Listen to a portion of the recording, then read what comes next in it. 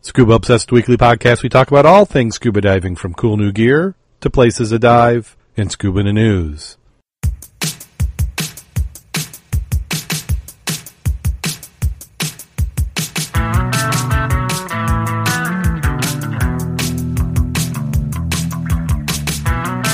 Scuba Obsessed episode 345 is recorded live October 12th, 2017.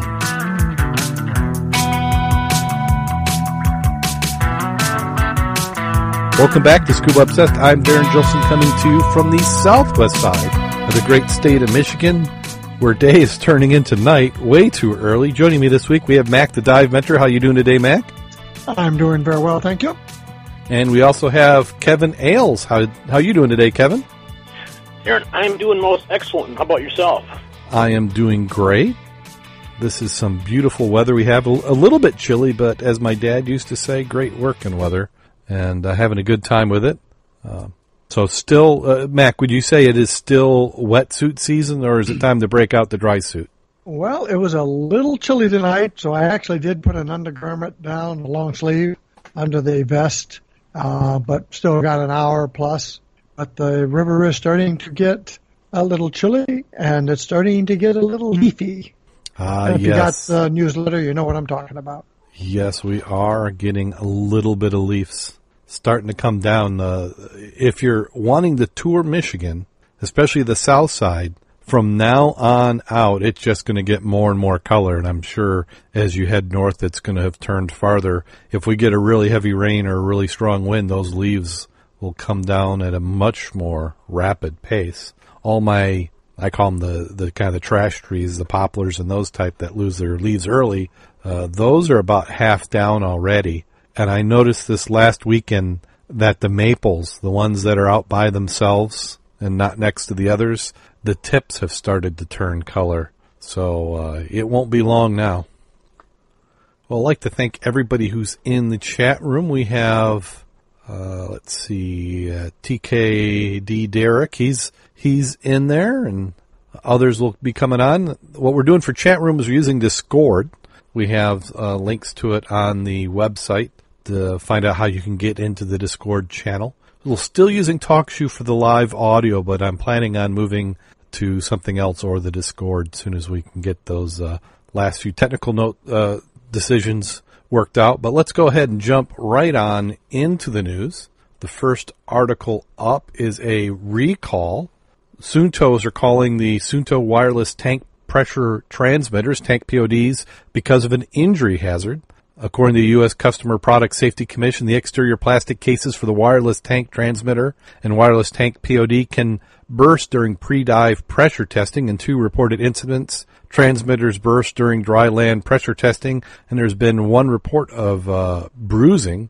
The affected products include the Suunto wireless tank pressure transmitter, reference numbers SS01909800 and 97000. The transmitter has a black cone-shaped plastic case with Suunto Finland printed on the top of the case and a transparent or black plastic base. The diameter is about 4 centimeters, and length is about 8 centimeters. And they have the Suunto tank POD.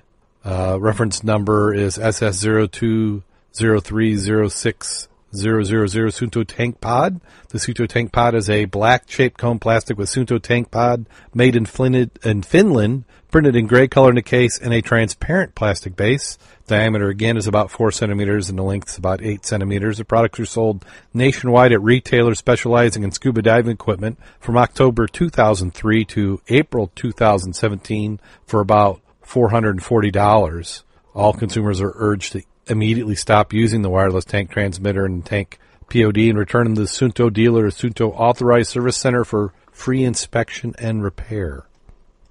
I'm wondering, that the DIR compliant divers don't use a wireless pressure gauge.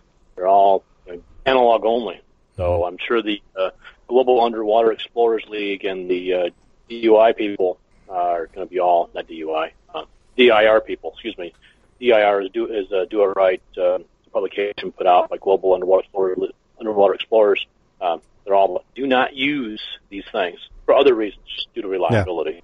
Well, anytime you add some complexity, you take that into account. I'm not so much sure that this is from the nature of it being complex, other than it's just anytime you have any sort of new product that you manufacture, there is a risk for something that you didn't account for or test for. In this case, it looks like that's what they've discovered, and they've done what they need to do. They track it and do a recall. I know these are very popular. I mean, not just the Suntos, but the Oceanics and even like Shearwater recently came out with the wireless transmitter for their just petrol series. But they're very, they are convenient. It is really nice to just look at your DAC computer, at a glance. Now you see your tank pressure, so you're not having to focus on the second gauge now. Yeah. But it's a lot of it's opinion. I mean, do you want to have the old analog style, which is considered to be the most reliable now, or do you want the convenience?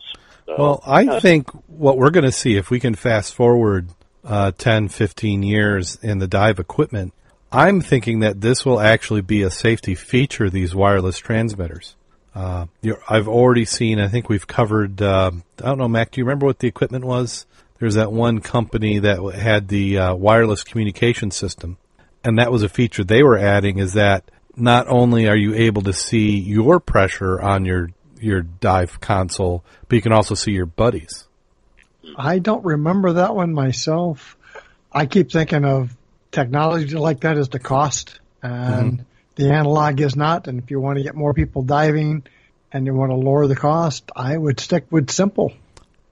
I agree with you, but the just the way that technology is moving, that cost is going to. The reason a lot of this cost is, for one thing, it's new and you're trying to recover your development R&D, but then also is the individual components. But they're going to come down.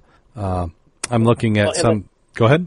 And they are getting more accepted too. I know that the DIR is still against them, but we're even seeing in the rebreather community now where people are using these on their O2 and their diluent bottles now. Yeah.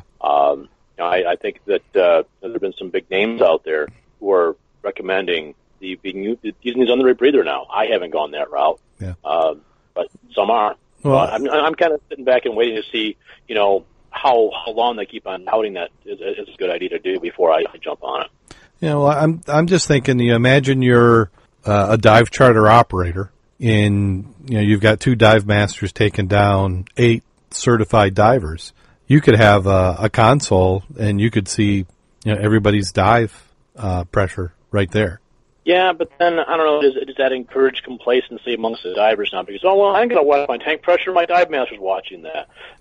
Actually, TK Derrick is mentioning that in the chat room right now about there being, there was a thing on the dive boat so they could monitor the air for all the people in the water. So, I mean, yeah, it's a nice additional backup, but then, I don't know, then if somebody gets hurt and runs out of air, we were just talking about earlier, before the show, you're responsible for what you do. But now you've just added on another layer of responsibility for the boat staff. So now when someone runs out of air, are they going to blame it on themselves, or are they going to blame it on the boat staff because they didn't watch their air for them? If they have a way of contacting from the water, can you say, okay, you're running out of air, you got to go? So I don't know. How do you tell them if they're underwater and they're running out of air? You're on the boat. They're running out of air because they don't look at their own stuff. On the surface, I don't think that's going to help, other than saying, "Oh wow." I mean, you could use it just to kind of predict when somebody's going to come up. Well, okay. Well, we can see that diver C has been out of air for 15 minutes. Think we ought to contact EMS? Yeah, maybe. Well, yeah. But the thing is, and I haven't done many trips where I've been down south with charters and big groups. But from what I understand is that the tour operators are doing that anyway. They're stopping the group and they're doing a signal and how much do you got?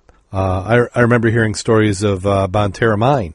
Yeah, where they do that Bonterra. Yeah, so it's something that could be used, but it doesn't have to be, and but yeah, so that's it. Always make sure that you're checking on your gear, especially if you have not been diving in a while, to see if there have been any recalls, because there's recalls probably twice a month on different sorts of gear.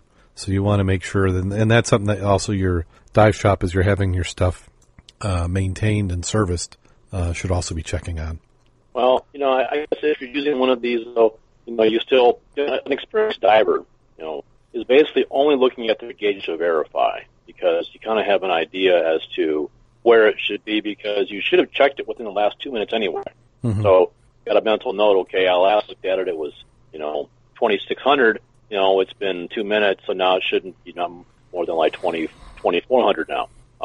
You're just verifying. But if you're sitting there at 2,600, wow, I must be good on my air. I it's been 2,600 for the last half an hour. Yeah, you probably got a problem. So, I don't know. They are convenient. I do have an Oceanic that I used for a while, which has one of these. And it is really nice just to glance at your wrist, and you got it all right there in front of you, no more hunting for your console. But, I don't know. I mean, I kind of drank some of the DIR Kool-Aid, and, they're all adamant about, you need to have an analog gauge, and that's what you follow up on. And, it needs to be hooked up with a brass fitting on this particular D-ring on your BCD, and da-da-da-da, So, that's what I go with. So. Yeah. I mean, that's just different approaches. It's next article is talking about the USS Kittiwake, the shipwreck. We had some hurricanes come through that area, and there were some concerns that the wreck could be unsafe. I guess the hurricanes jostled it quite a bit. It's been certified safe for divers, but they're saying it may not be doing so well for the reef. It was toppled by heavy seas and is now laying on its side, wedged against a section of the reef close to another dive site known as Sand Chute. A chunk of the reef was chipped off as the 2,200-ton wreck shifted position, reigniting fears it could move again in future storms, causing more significant damage. Department of Environment said that the statement the impact in the recent incident was minimal and it would not seek compensation, but previous storms have shifted the wreck more than 50 feet from its original resting place in the shallow sandy bottom off 7 Mile Beach and has now posed much greater threat to the reef. A moment such as has been observed at the Kittiwake is not completely unexpected during the storm event, the Department of Environment said in a statement. This is why the DOE has consistently recommended against placement of artificial reefs and other objects on the seabed around the Cayman Islands. As our extremely narrow marine shelf, it is very difficult to place these structures at any safe distance from a living reef. Further damage to the reef is likely and would be futile to seek to restore the damaged sections, which are confined by a 3 by 5 meter area, the statement indicates. Although no longer touching the reef, the ship currently lies very close to, and future contact with the reef can be expected with other large storm events. This suggests that the repair of the identified damage is not advisable at this stage. Department of Environment said it would work with the Cayman Island Tourism Association to monitor the site. CITA advised Tuesday that it had commissioned an examination of the wreck and given an all-clear for water sports operators to resume snorkeling and dive trips. The official assessment report as of Monday afternoon indicates the moorings are safe for boats to tie up to, and visitors are still able to see the entire wreck from the surface, hence making the visibility an interesting spot for snorkeling. Association is advising scuba diver operators to ensure their staff dive the site first without customers to get used to the new layout before guiding visitors. Kind of goes back to us talking about the liability again. Yeah. Well, that's always going to be an issue when it comes to diving, unfortunately. So, I'm not saying it's right, but that's always going to be a question. Well, but the question I have, though, is that, when these wrecks are, I'm assuming this wasn't intentionally sunk wreck? Yes, yeah, this was, I believe it was done by, and we could look it up, the tourism down there.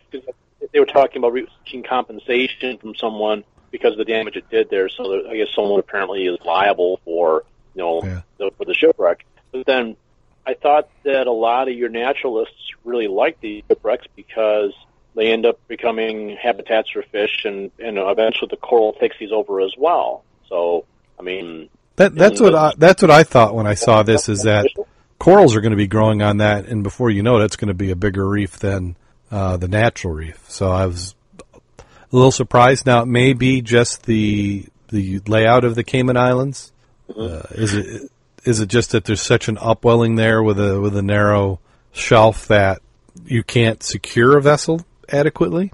Well, that, and I mean, okay, it broke off a portion of the reef, but I mean, does that necessarily kill the reef? Because that's, I mean, the reef is not like a circulation system. I understand there are different corals that do well at different depths and all that, so that you can have a coral that does well at, at 20 feet, do well at 200 feet, of course, but, and it's some well, I gather. But just because you broke off a portion of it doesn't mean that portion that's broken off is now a dead portion. It just means it's injured, and some corals have probably died because of it.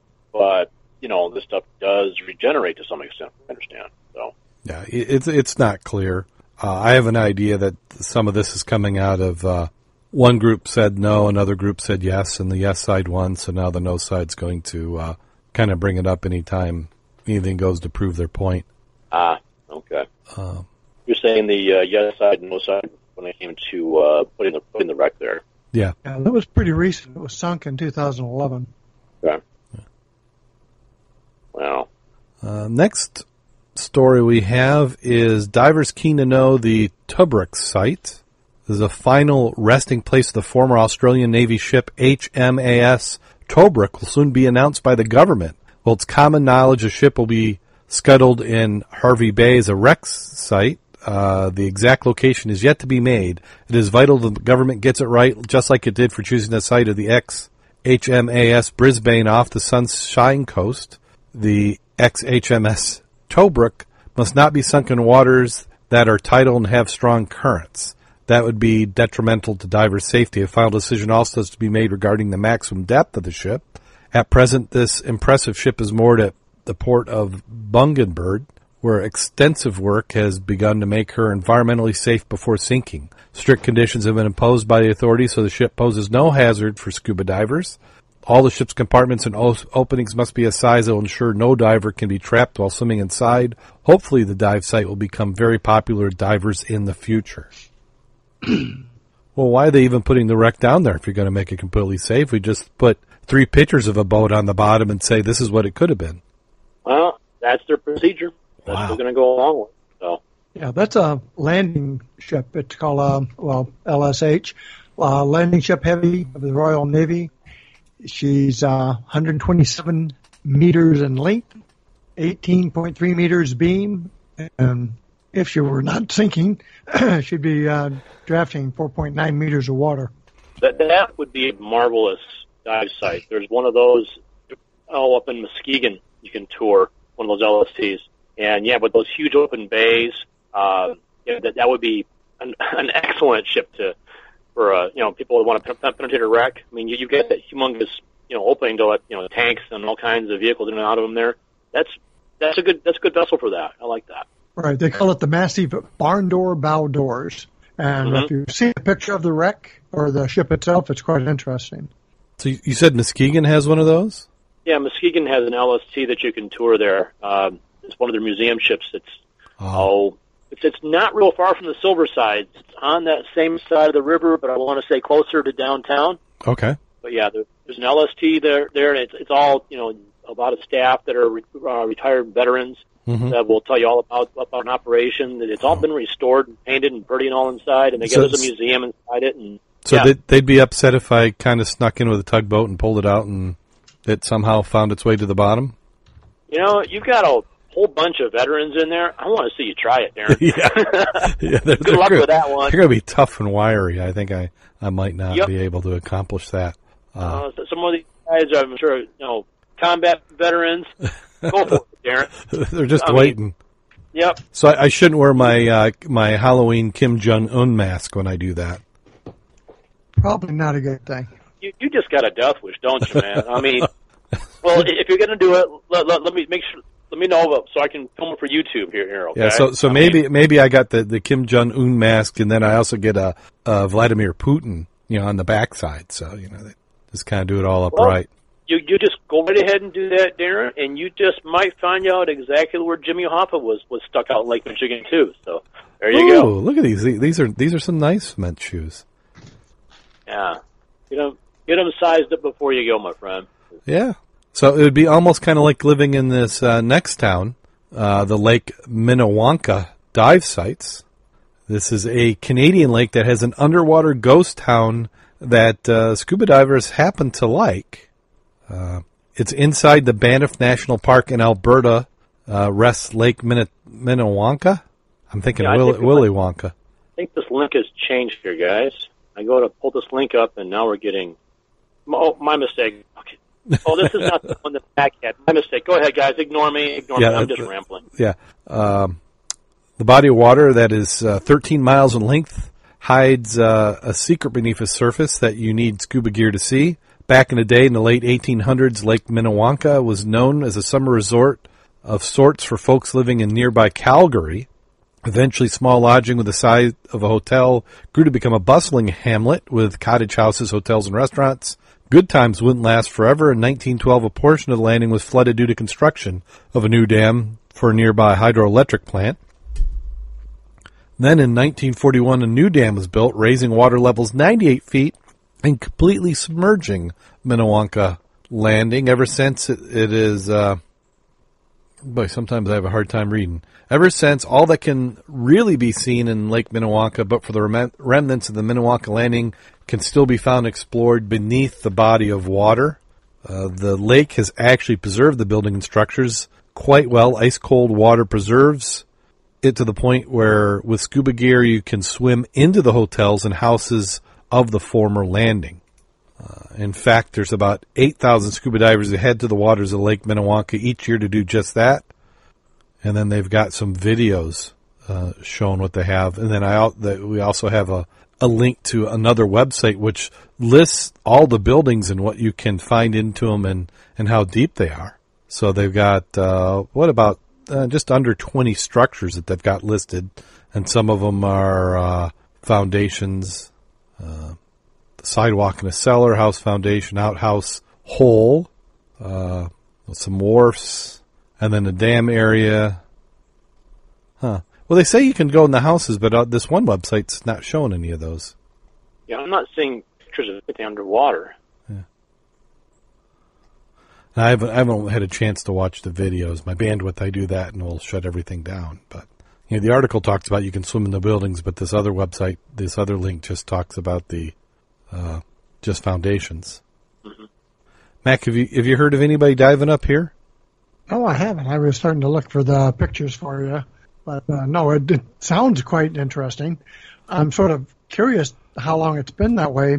If you'll remember when they started flooding the valleys down there in the mountains, mm-hmm. Dale Holler used to be a place maybe 35, 40 years ago we could go to. When they flooded the valley, we'd have towns to go through, churches and stuff. But most of those, most all of them have collapsed now. Mm-hmm. So that's why I'm curious how old these are and why are they in better shape. Yeah. Well, they're saying it's because of the cold water. And some of these, I think it depends on the different areas, but some of them haven't been flooded all that long, or relatively speaking, 60 years versus, over 100. Well, it might matter, how deep it is, too. It sounds like one of these, the water went up by 95 feet in one step. And, we see on the river that when you got, the deeper you go, the less the current is generally. So, you got a section of river which is now 95 feet deep. Actually, it's in a lake now. Mm-hmm. So that there can't be a real strong current going through there, except possibly in the spring during the thaw. So I'm sure that the depth of it affects how well it's held up too. Yeah, I'm just scanning through, looking at some of these listings of what they describe on them. But in the dam they put up in 1941 raised it by 100 feet, and that's quite substantial. I'm looking at some of the pictures for that. Their visibility is interesting. I'm looking at one where they're in an airplane. Airplane? Yeah, they must have other items. Well, there's an airplane there too. Did somebody? That's not good for. Yeah. Is that something that somebody sank just to kind of create more dive opportunities in the area? I'm quite sure that's true. Okay. Yeah, because one of the websites is actually Parks Canada, which is their government website to show listings of the parks.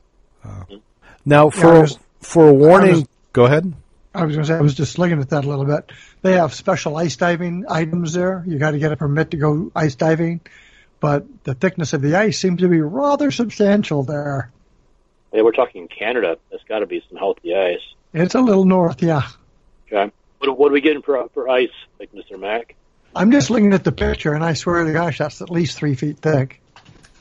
I need a bigger chainsaw than I got for that. Yeah, or cut smaller pieces, and you just stack them out. You have a stair step down, so it's easier to get up and down. Wow, that's hardy. I have to admit, if you're doing that. Now, at what depth do you put a warning saying that be cautious? This is deep. Well, when we do ice dives, we're not usually going much deeper than 40 feet. Mm-hmm. I mean, of course, we're doing it tethered and all that stuff too. Adding up the depths here, in one step alone, it raised it by 100 feet. I mean, you're talking some substantial depth ice dives here. I can see why you got to get permission and permitted and all that, because that's a lot more ice diving than we do around here. I mean, not to say that people can't, but people just don't. So. There's another little feature here. It said that lake is 1,450 meters above sea level. Oh. So now we're talking into a different dive table than normal. We're talking high altitude diving. It said it's 18 kilometers long, maximum depth 100 meters, 300 feet. Wow. And if you're out there and you destroy, damage, remove any prehistoric or historic artifacts or structures, you're looking at a straight off the bat $2,000 fine. Well, it's nice they're protecting their dive site like that. I mean, hopefully this will be around for quite a while. I wonder how strong of a dive community they have up there. Yeah, they were saying their visibility fluctuates depending on the time of the year, which is normal, and the number of divers at the site. Just like you said, just like Gilboa. But I doubt they have many open waters up there. Yeah, it says the depth vary depending on the time of year, and it rises, meaning the visibility, up to 18 feet in sometimes. So it doesn't seem like it's the greatest viz. Up to 18 feet? Not 18 meters, but up to 18 feet. Yeah, that's not... Yeah, it said meters. Well, up to 18 meters. So... Okay, no, 5.5 meters, 18 feet. Okay. Okay. Yeah. Yeah. If that's the high end of it, so you're doing an ice dive. I wonder where those steps are, though. Is that like in the deeper section where they're talking 100 plus feet to the bottom, or is that in a more shallow area where they're doing that? Because I don't know. That sounds pretty extreme to be doing an ice dive, that poor visibility at that kind of depth. I mean, unless you're tethered, that's going to be. I mean, wow. Thanks, no, I'm good. I'll watch the videos on YouTube. And then we have one more article. This is the Mallows Bay Ghost Fleet graveyard where nature is risen? Why did I say riven? Risen from the dead.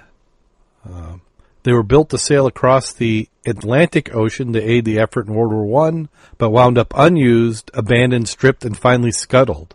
Almost a century on, the Ghost Fleet of Mallows Bay and Potomac River, 30 miles south of Washington, D.C., is positively brimming with life again. Nature's taken hold amid the rotting hulls and rusted bows and scores of historic vessels, with flora and fauna indicating the areas where sailors and passengers once stood. It has become a really amazing mecca for wildlife, Joe Dunn, president and CEO of Chesapeake Conservancy, told CNN. If you've got these osprey nests in front of the boats and heron rookeries, bats breeding in the hulls of ships, it's really rich wildlife and historic location. Located near Nanjemorie in Charles County, Maryland, Mallows Bay is not only treasured by locals, it could be on the brink of wider recognition thanks to efforts to designate it a national marine sanctuary. It is on two sites. The other is on Lake Michigan and Wisconsin, being considered for sanctuary status by NOAA, National Oceanographic and Atmospheric Administration. The announcement made by President Obama in October 2015 was the first time since 2000 that an official nomination for National Marine Sanctuary status had been made. If successful, Mallows Bay will join 14 existing ecological havens, including the Florida Keys and Thunder Bay and Lake Huron, one of the 5 Great Lakes where nearly 100 vessels have been discovered to date, earning it the nickname Shipwreck Alley. I took some folks from NOAA down there, and they were stunned when they saw the place. Don Chomet told CNN, we have 158 185 archaeological documented shipwrecks in a 14 square mile area, which makes it one of the most densely populated places in the Western world for historic vessels. Now, is this the Liberty Ship Graveyard I've heard about? There was an area, in this area, Liberty ships were vessels during World War II designed to get cargoes quickly to Europe. And they were churning out these boats very quickly. They weren't anything graceful or durable. They figured if they got to Europe once, that was their goal. They weren't especially seaworthy vessels, but at the end of World War II, there were a tremendous amount of them in construction which were not completed, which were just abandoned.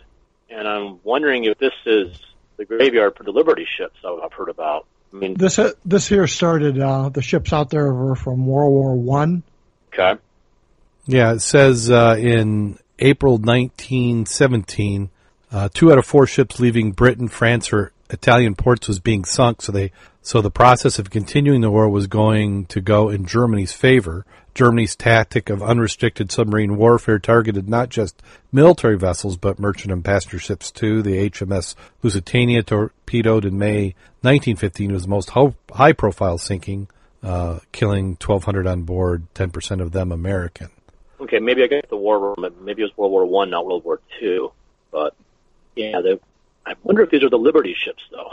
Yeah, well, this is a variety. I think there's stuff in here because they have a steel-hulled ferry in 1928. Yeah. So this is just the area where, and I don't know if this was a mothballed fleet, where we'll just keep it here, but we may need it later. And of course, nobody's going to spend money or time on it. And eventually, they just that first picture, that top one in the article, and you see them sitting there. I mean, they're all kind of rafted together.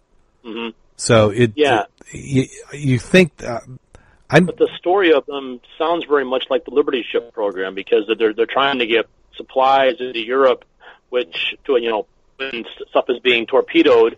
I thought Liberty ships were World War I. I thought Liberty ships were World War II, not World War I. But it might have been the precursor to the Liberty Ship program. Yeah, there's. I think they've reused that name. Let me see. We've got access to the great. Liberty ships were World War II. I'm seeing here actually. This might have been the World War I equivalent of the Liberty ships from World War II. That's got to be what it was. Same idea because you're trying to get supplies into Europe, around all the U-boat packs out there. Yeah. Yeah, it's very similar to the Liberty Ship program, but it's for World War I. I didn't realize they had that project. It's not called Liberty Ships, but it's no. It's the same idea. They are building ships en masse with the idea of getting supplies into Europe, and they're not real glamorous ships. But yeah, they are war. I mean, and they're not armed. They're cargo ships. But all right, yeah. Well, this is it has a wartime connection to it, a huge wartime connection to it. So it's certainly very much a worthwhile place to preserve. Yeah, they said we had to create from nothing a shipping industry that was going to build 1,000 wooden vessel ships in 18 months. Normally that would take a year and a half to build a wooden steamship. Yeah, and they weren't built, very heavy duty. They kind of figured if they got there with the cargo, the ship its purpose, and they weren't really designed to do multiple crossings the Atlantic there. But I'm sure if they made it, they sent them back and got more. But yeah, at Hogs Island in Pennsylvania, one of 3 major steel shipyards built by the government, 50 shipways extended for 1.25 miles down the Delaware River. At its peak, 30,000 strong workforces launching vessels every 5 to 6 days. Contracts to build wooden cargo ships were sent out to shipyards across the U.S. There were 8 different designs ranging between 270 and 300 feet.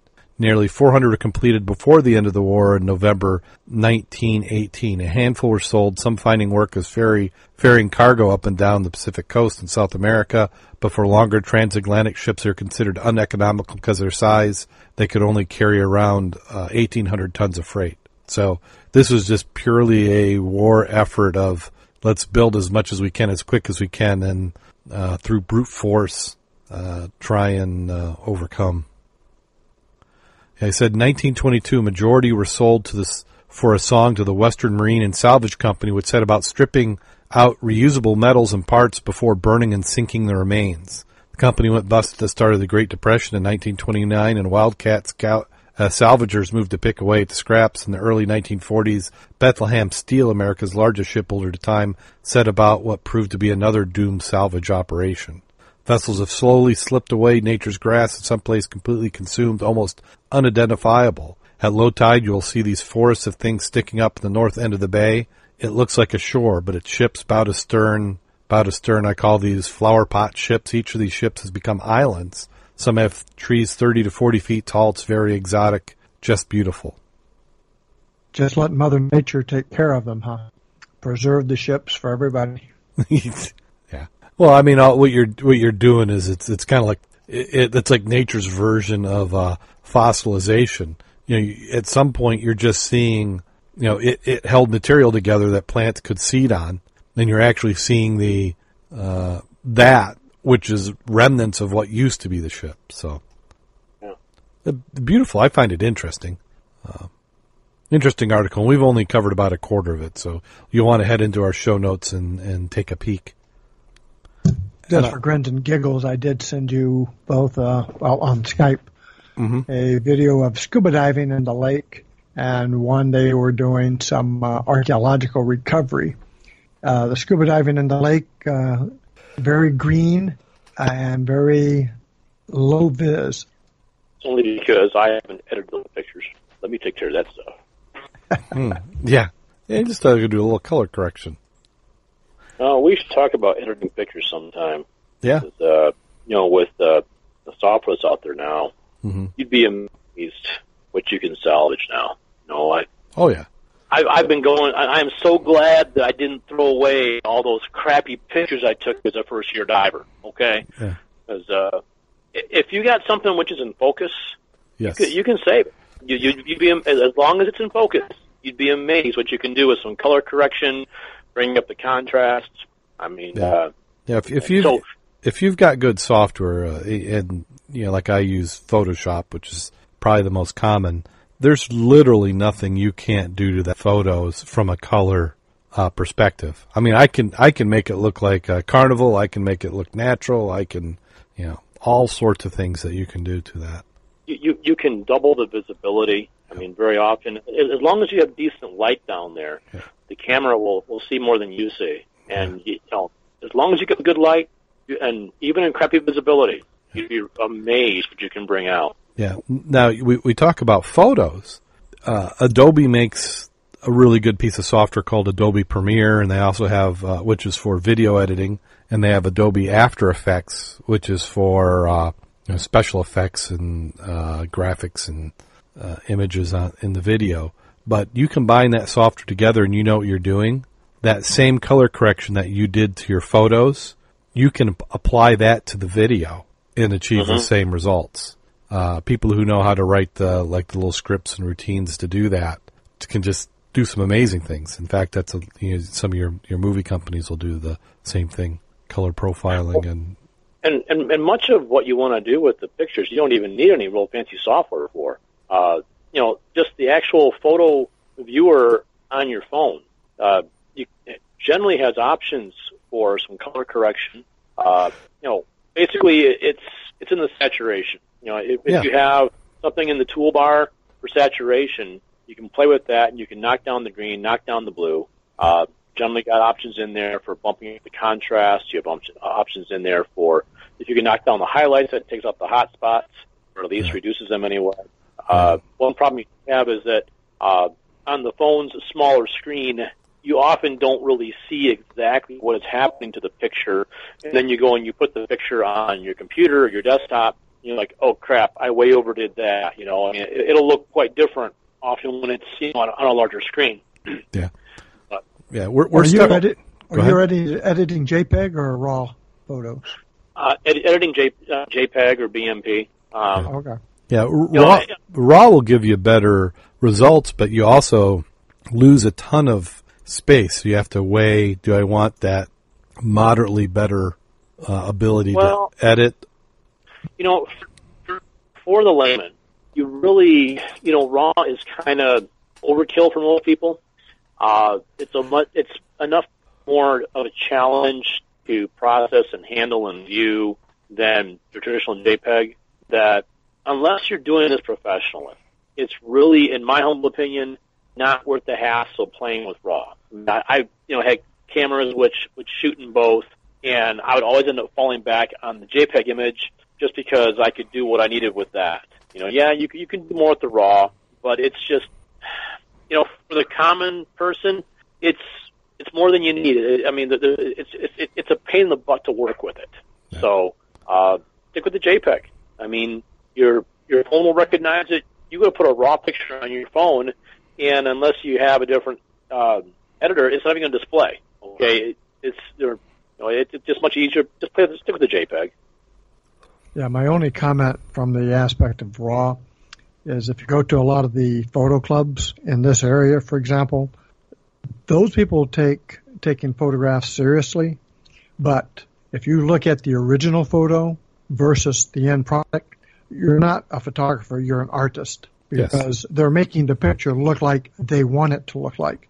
And not that it's not a great picture when they finish, it's not what they took. They manually edited it and maneuvered it to be, absolutely gorgeous. Yeah. The thing with that is that even though we didn't have the digital tools 20, 30 years ago that we do now, that same type of editing was still going on. If you ever get a chance to look at what professional photographers were doing in the darkroom, they would do things called dodging and covering and doing double exposure. So they were doing all this stuff to get that image they wanted. So they were doing the same type of techniques. They were just doing it in an analog way. So even though on one hand, people will say, well, that's not exactly what it looked like, but the artist will say, but that's what I was going for when I took the image. And that's the difference between the professional photographer and then a lot of us who are just, I'm going to shoot 2,000 images hoping that I got 8 of them that I look back later and go, I kind of like that one. Where, go ahead. Yeah, where some of the, in some extreme cases, there are professional photographers who they'll set up a scene and only take one shot. It's like they'll do they might spend an hour and I'm not talking underwater, but on the surface, and they'll take the one image. And you look at some of the stuff that like some people we've talked about before, Jitka and then Becky.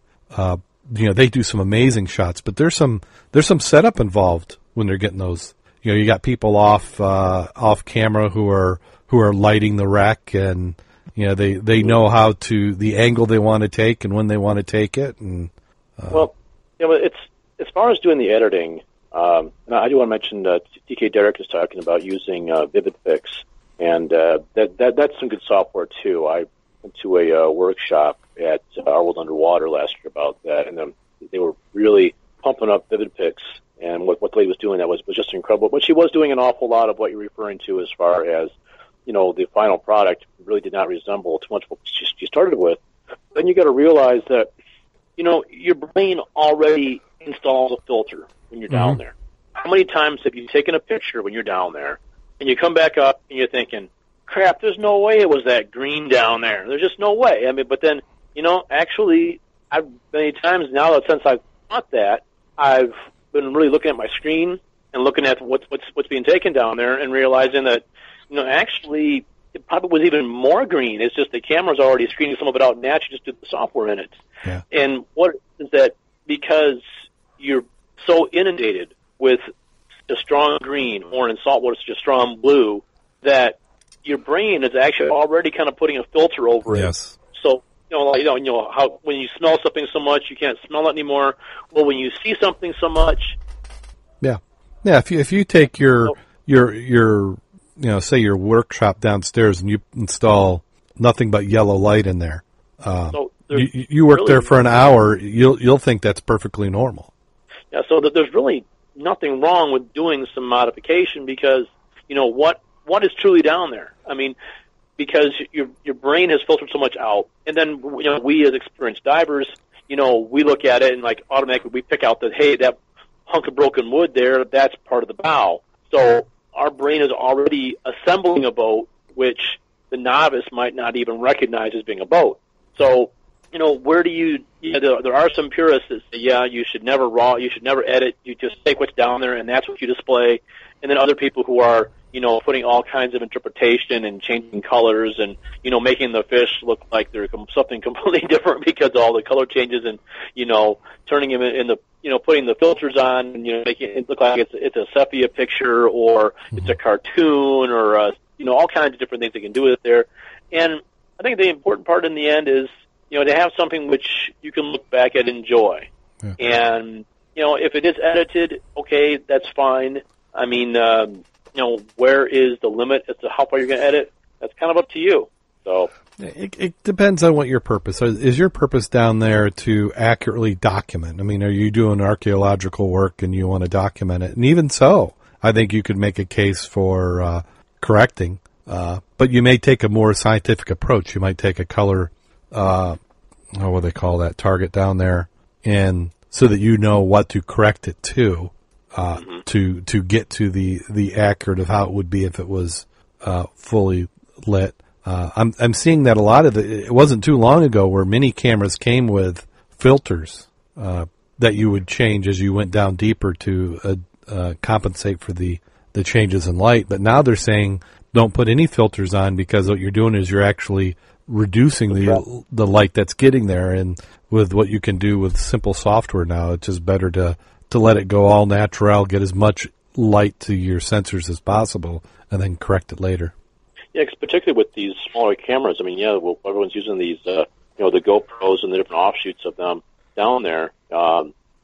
They do great things with software, but they're very limited as far as the size of the sensor. And that size of the sensor is what's going to capture the photons, which makes a picture.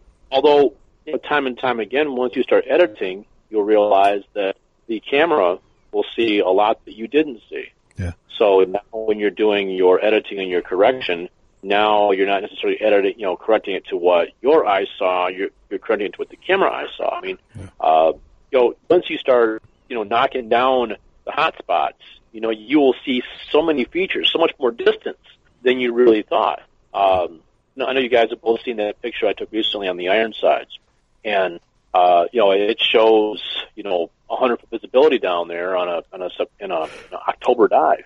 That picture didn't start out that way. There has been some editing on that picture. I mean, I did not add anything to it. All I did was subtract. I took away some color and sharpened it a little bit and knocked down some hot spots.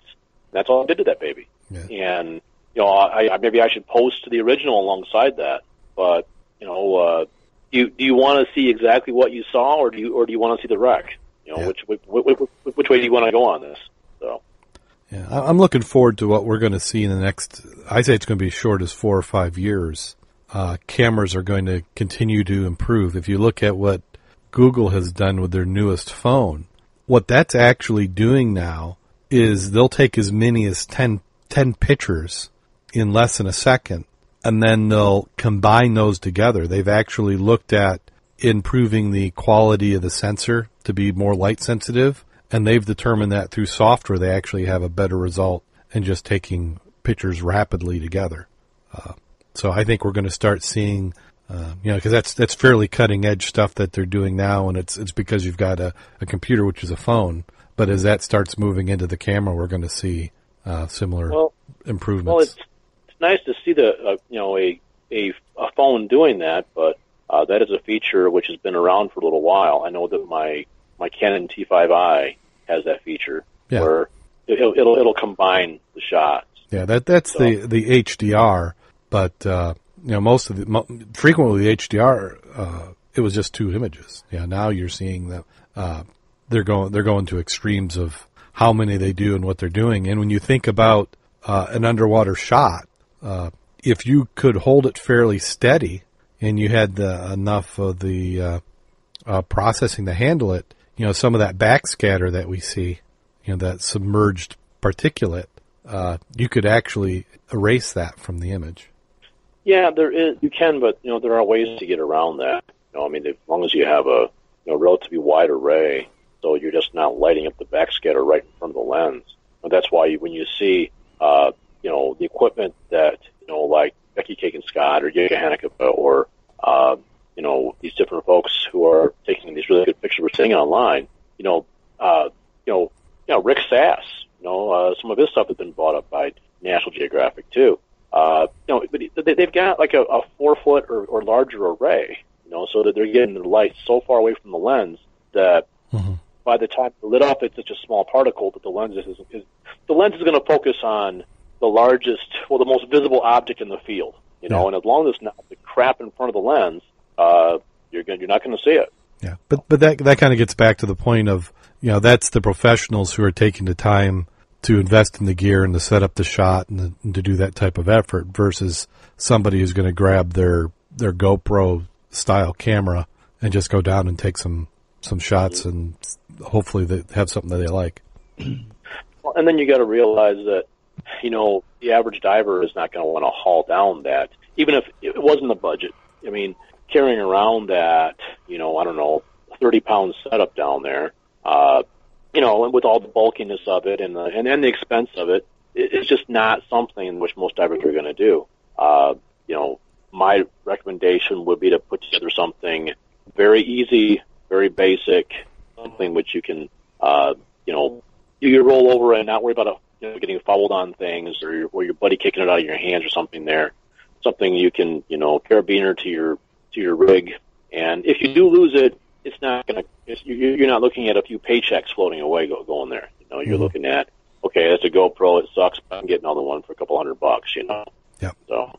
Okay. And have it with you all the time because you never know when those good shots are going to pop up, So. Well, I think that does it for Scuba in the News.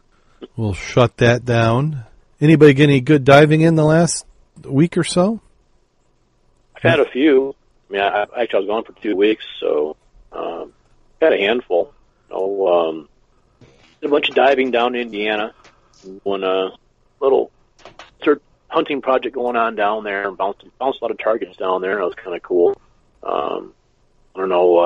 Been really working on my search and recovery skills.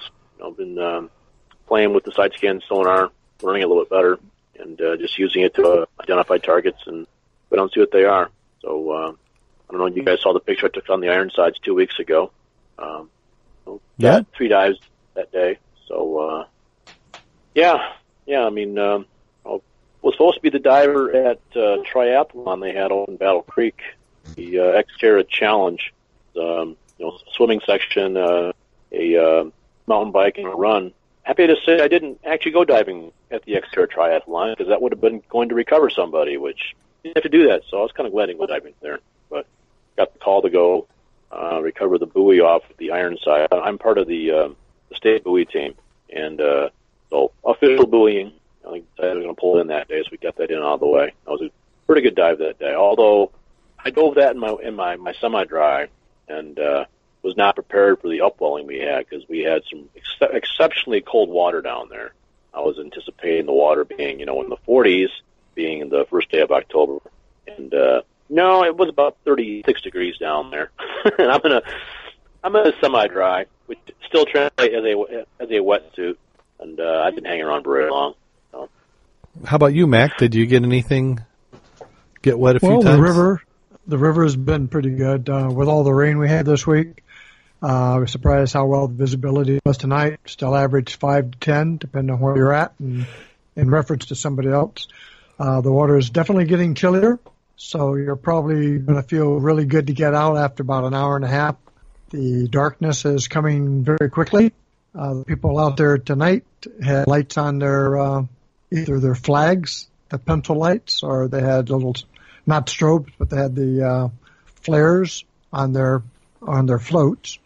Lots and lots of fish, and the leaves are starting to collect, and you know what I mean by the leaves on the side now. A couple of more weeks after that big, windstorm and hailstorm we're going to get eventually, all those leaves are going to pack the bottom. You're not going to see anything, so we'll be probably ceasing to dive the river when that happens. But right now, good hunting is out there. Does anybody find anything interesting the last week or so? Jim did not post it yet, but he found a little honey hole last week, I believe it was, where he found a extremely nice glass locomotive. Oh. That had not a single ding, crack, scratch on it that was freaking buried. and with it were several other bottles. I think he is shifting his perspective now, and he's going to start collecting medicines. I saw that. I saw that he was going to start medicine. I mean, because that's kind of what you have to get into your collecting is focus on one thing, because with the pickings that we have around here, you can easily fill a house. Well, like tonight, I mean, I brought back a few items strictly to give away, to our friend who is selling them. Yeah. But if I find a really nice embossed milk, I'm bringing it up. And I found a couple of those from Chicago even, which were older. Wow. Because they had rims on them. And, it said, do not reuse. It has to be, or required to be reused. Really nice embossing, and found a few like that. Oh, wow. And Cool. Adam was out there tonight. He hadn't been diving a lot this year, but he came out last night or today. Got the obligatory golf ball, so we were legal. But this is probably the first time that I've had every finger and parts of my body nipped by the freaking fish. So you want to keep anything that you don't want bitten tucked in away. Well, you're not going to be dangling out there in the summer, I'll tell you that. You're going to be wishing you didn't. But it still startled the heck out of me. I'm down there, and all of a sudden they're attacking my body. It's like a piranha, something. But it was fun. Again, just about the time you get out, it is dark. So you need to get there by 5 and get out by 7:30 right now. And it'll still be dark when you finish. Yeah, we don't have much time yet before we start hitting maximum darkness. Yeah. Yeah, just that time of year. So. Yeah. As a side note, though, I would like to bring up a couple of items. Sure. It's a little late to be publicizing it, but the Great Lakes Wrecking Crew, their fall meet is this weekend, the 13th and 15th, through the 15th, at Gilboa. So if anybody planned, I think Bob was going to go to that. So yeah, let's Bob see. is down there, and I think Rob Lisinski's down there. We got a handful of our crew. Yeah, I think Bob may already be down there because there was some challenge in reserving spots that they certain spots weren't going to be reserved, so they're going down and just grabbing them up and reserving them by being there. Oh yeah. If you're interested and have the opportunity, the DEMA show, the 41st, is November the 1st through the 4th in Orlando. The Mud Turkey Dive right now is scheduled for November 25th. Still not determined if we're going to be in the St. Joe River or the Niles River at this time. And, of course, the Mud Club New Year's Gathering and Dive is December 31st. And if you haven't put it on your schedule, it's also in the club newsletter this month, is Our World Underwater is going to be February the 17th and 18th. The Upper Midwest Scuba Adventure Travel Show, and that's in Duluth, Minnesota, if you're going that far. That's March 3rd. The Great Lakes Shipwreck Festival down in Ann Arbor, that is March 3rd also. The Go Ships in Milwaukee, Wisconsin, the date is unconfirmed as of this date. I mean, right now it's not confirmed. They know they're going to have it, but they haven't established a date. I understand that Go Ships is looking for a new location, and that's why they haven't got a date yet. And other than that, the Mysteries and Histories of Shipwreck, the normal show in Holland, that's going to be the March 24th from MSRA. So that'll be on the club schedule. It'll be on the club site. So at least we got some dates we can start scheduling. Yeah. So March is going to be busy. Yeah, and this has been an exceptional year for finding wrecks. I'm really anxious to see. David Trotter's got his representation on the Clinton, which he found this year. We're going to have the information, I'm sure, from the about finding the Choctaw and the Ohio. I've heard some other things I can't quite talk about, that there are some other finds out there which will be popping up. Wouldn't be surprised if there's going to be some talk on the Indianapolis was recently found. That was a World War II shipwreck that a tremendous story behind that wreck going down. Tremendous story about that one.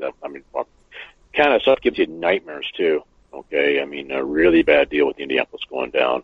I'm sure we're going to have lots of good presentations at these upcoming shows. So the dates that Matt gave you, I'd put them on your calendar. Start putting together some road trips and get you and 16 of your best dive buddies in the van out there. So let's do it. So some ways you can keep in contact with the show. You can follow us on Facebook, facebook.com/ScubaObsessed, on Twitter @ScubaObsessed, and we have our website, www.scubaobsessed.com.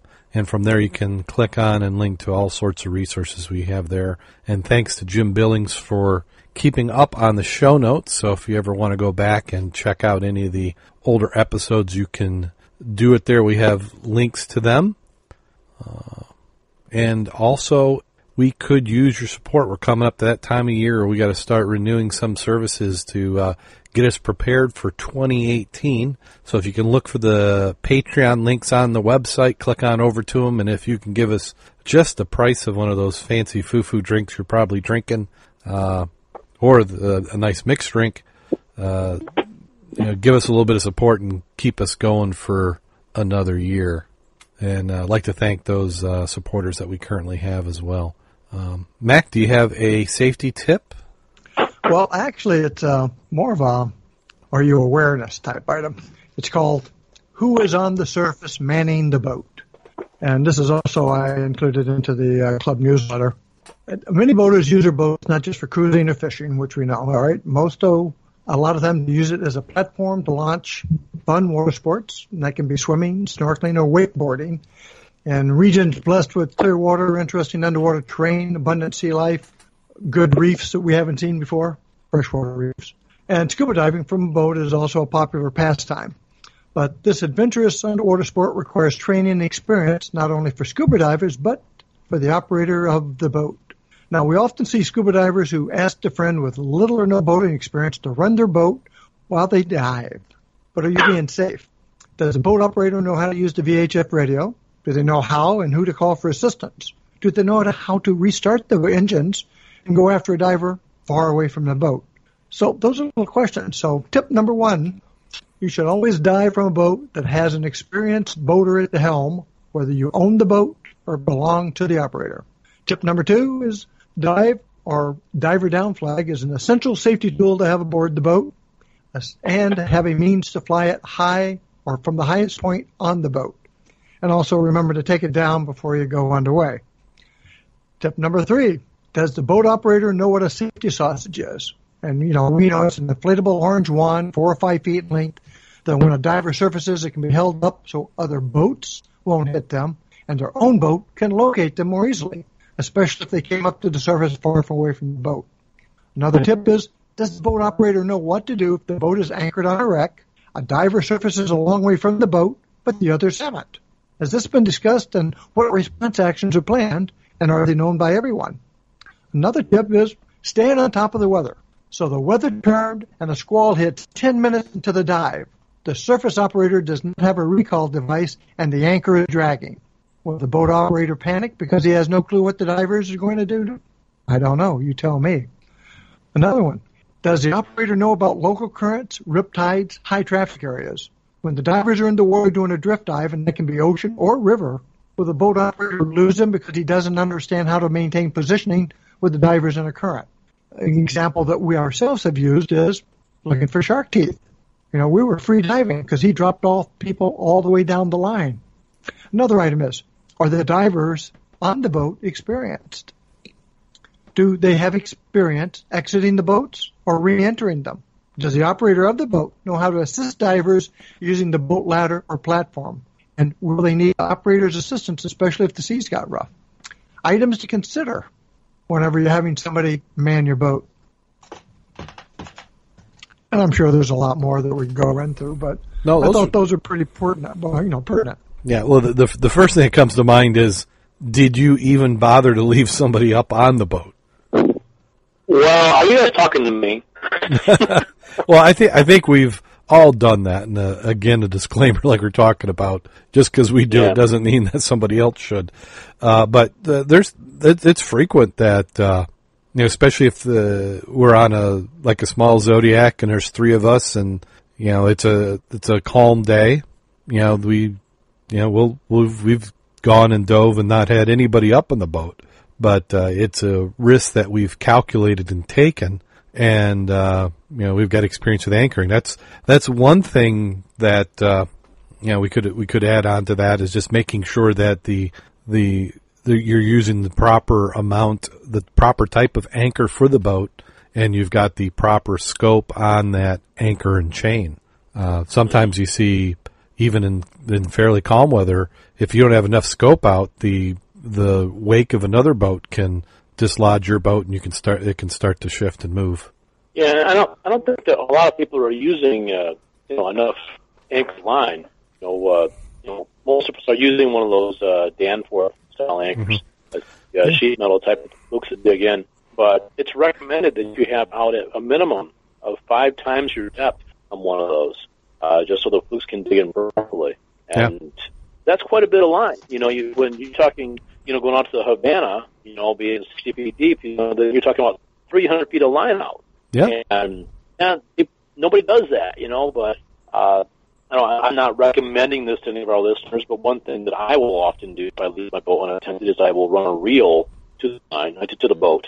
I've got a 300-foot long cave reel, which I will actually put on the boat rail. Or sometimes I'll hook it to the anchor line. It depends upon how well secured I have things, too. And that way, I learned that experience. I know Kirk and I were diving the Diamond Lake wreck one year, and the boat unattended. And I had hooked the reel to the anchor line. And we're down there, and it's my first dive on the wreck, and he's giving me the tour down there, and I'm like, I grab it, Kirk, we gotta go, and he's like, he ignores me, he just wants to keep on diving. I'm like, Kirk, we gotta go up, and he's like, let's go this way, the wreck's over here, and I showed him my reel, and the reel just playing out fast as it can because the boat's dragging across the lake. And fortunately, the anchor ended up pulling into a great big weed bed because we couldn't catch that thing. I mean, that thing was really, really moving. And, so that was an interesting dive. So yeah, your boat can take off on you. Be ready for it. We're in an inland lake, so we wouldn't have been very far from the shore no matter what. Yeah. But not something you want to do when you're 20 miles offshore. Yeah. So, well, Kevin, go ahead. I was just going to say the other aspect is we normally go down, we set the anchor, first man down. The problem often is, though, as everybody comes up, and how do you know who the last man is to unset the anchor? Those are the other questions that you should resolve on the surface before everybody goes down. Yeah. And that's been why a lot of anchors have been left at the wrecks, have been out there and recovered at the next dive. So I won't mention any names, but there's been a number of us who posted on the Facebook page like, hey, next time you're going out to the Ann Arbor or you're going out to the Havana, there's a wreck down. There's a Navy anchor sitting, I think, on the south side. That's mine. So yeah. But we've seen those posts. Some of us have even made those posts. So yeah. Well, Kevin, do you have a wreck of the week you want to talk about? Yes. I've been doing a lot of deep wrecks lately, and I'm going to do a nice easy shallow wreck, which has got a lot to see here. Tonight we're going to talk about the Mana Hanset. This is a shipwreck in the Thunder Bay National Marine Sanctuary. This is an area where actually there are two sanctuaries overlap. You also have in the Michigan Underwater Preserve System. You have the Thunder Bay Preserve there. The Mana Hanset lies in a whopping 18 feet of water. It is a little ways offshore. It kind of lies along a chain of islands. So it's a pretty good haul to get out there. But once you're there, you have a beautiful, gravel and sand bottom. I dove this 4 years ago, and even on a blustery day, they had 30-foot visibility. You go out there on a nice calm day, and I'm sure that you have twice that out there. Because of being so shallow, you have all kinds of natural light and shading, and it's a beautiful wreck to dive. It probably has the most photographed propeller in the Great Lakes. It's huge, approximately 12-foot diameter prop. Sitting down there on the stern of the boat. But the boat's in kind of rough shape, as most ships are this shallow. This is one which burned, sank. I'm reading this excerpt off the Thunder Bay, NOAA.gov. Built as the double-deck bulk freighter Ira Owen, the ship was rechristened Mana Hanset in 1892. 10 years later, it was rebuilt as a single-deck lumber carrier. On November 23rd, 1907, the ship burned to the water's edge to Thunder Bay Island. Most of the crew lost their personal belongings, and some suffered minor burns. But there's no loss of life because the ship was near the island's life-saving station. The island's life-saving station. Today, the Monahanset lies in 3 sections. The stern portion has hull features, propeller, and shaft in places, and the boiler is nearby. The boiler is huge. This looks like about the size of a short school bus, and I want to say it comes within about 4 feet of the surface. This is a wreck you can snorkel. You can snorkeling it. You can dive down and touch the propeller if you're a good swimmer. Same with the boiler. There is some history with this one. This is genuinely a wreck. It wasn't a scuttle because it burned there at the island. There was no loss of life. But a lot of fish here, lots to be seen. You do have quite a bit that survived the burning. It did burn to the water's edge, but you do have to have the ribs and the keel. The engine, lots and lots of machinery down there. I'm really surprised that this boat wasn't salvaged, just because it's only 18 feet of water, and this would have been a real easy pickings to get the propeller off of there. In fact, I know in more recent times there have been talk of people wanting to collect the propeller off this boat, but it's a nice, easy novice dive in 18 feet of water, lots of fish, really cool ship. Numbers here are on the NOAA website. I've got north 45 degrees, 1 minute, 0.996 minutes. This is in degrees, minutes, decimal.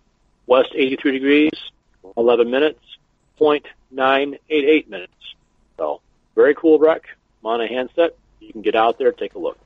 Very cool. Thank you for that. My pleasure. Well, once again, thank everybody who was in the chat room. Do you guys have anything you want to plug before we put an end to this? Well, put the upcoming events in your calendar so you can't say, whoops, I forgot about that one.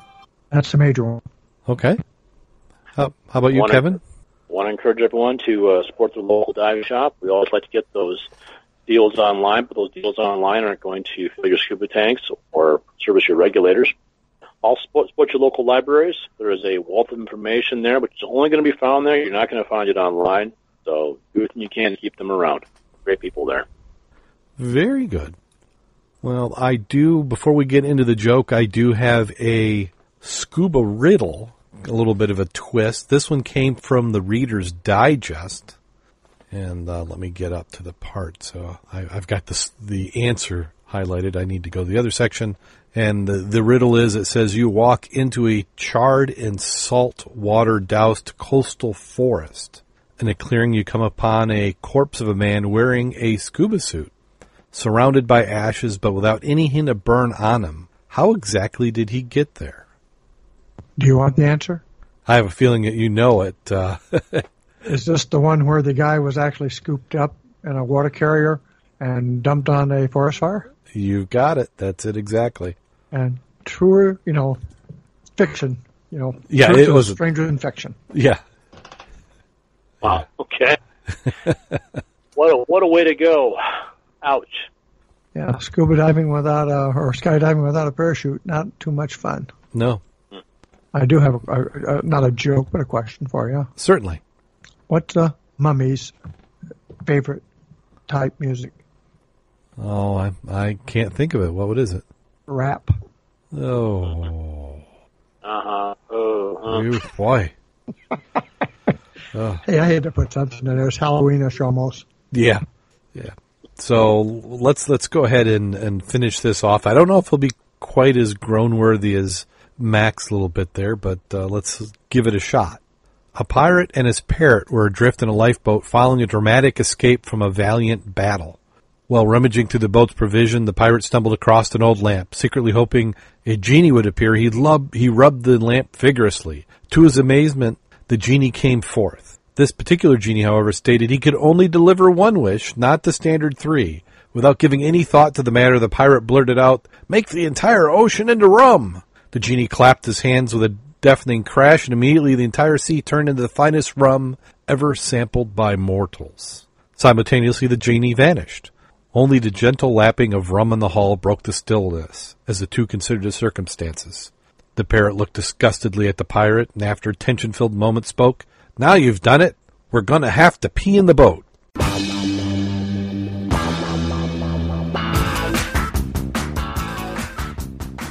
I like that one. Mm-hmm. All right. All right. I'll save the Halloween joke for next week. Okay. Yeah, we've got just a little bit of time. We'll be here before we know it, though. So on that note, go out there and get wet. And stay safe. And have a good time doing it.